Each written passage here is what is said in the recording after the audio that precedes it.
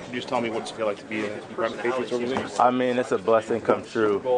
Like I said before, ever since the age of 9, I've been a football fan, Patriots fan. I've lived here basically my whole life. I moved here from London when I was 3, so it's definitely it's a dream come true to play here. What do you see your role here? I don't know, man. I'm just taking it every day, one step at a time. I'm trying to learn the playbook, and whatever role they have me playing is a role that I'll definitely study.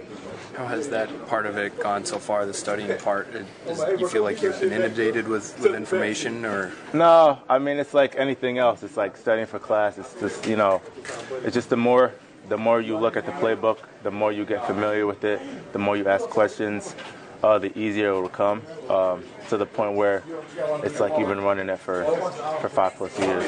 I assume you're in the safeties room with those guys. How has that been? They've got a lot of guys who've been in the system for a long time here.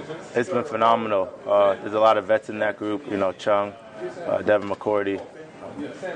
Just watching them kind of being a sponge, watching everything they do, the way they prepare for practice, the way they, show up early to meetings, the way they take notes. All those things are definitely things that I've been watching. You talked earlier about watching guys like Lloyd Malloy and Rodney Harrison, and you're young enough that you probably grew up watching Patrick Chung and Devin McCourty also, right? Yeah, those are two guys that both have a lot of range, both can tackle. They definitely stress that here, tackling, and both can do a lot of things for the defense and play multiple roles. And that's something that I envy, being a guy to be versatile and help with a lot of different things. Do you feel like you've got something to prove here? Not necessarily. I know I could play. It's just a matter of getting the opportunity to play. Yeah. How excited are you? I mean, sorry to start. Yeah. Oh no, I'm extremely excited to be from Grafton, which is like 40 minutes away, to be from Massachusetts, and the fans that New England has. It's just a blessing come true, honestly. Did you ever get a chance to meet Vinatieri, just out of curiosity? No. Didn't get a chance to cross paths.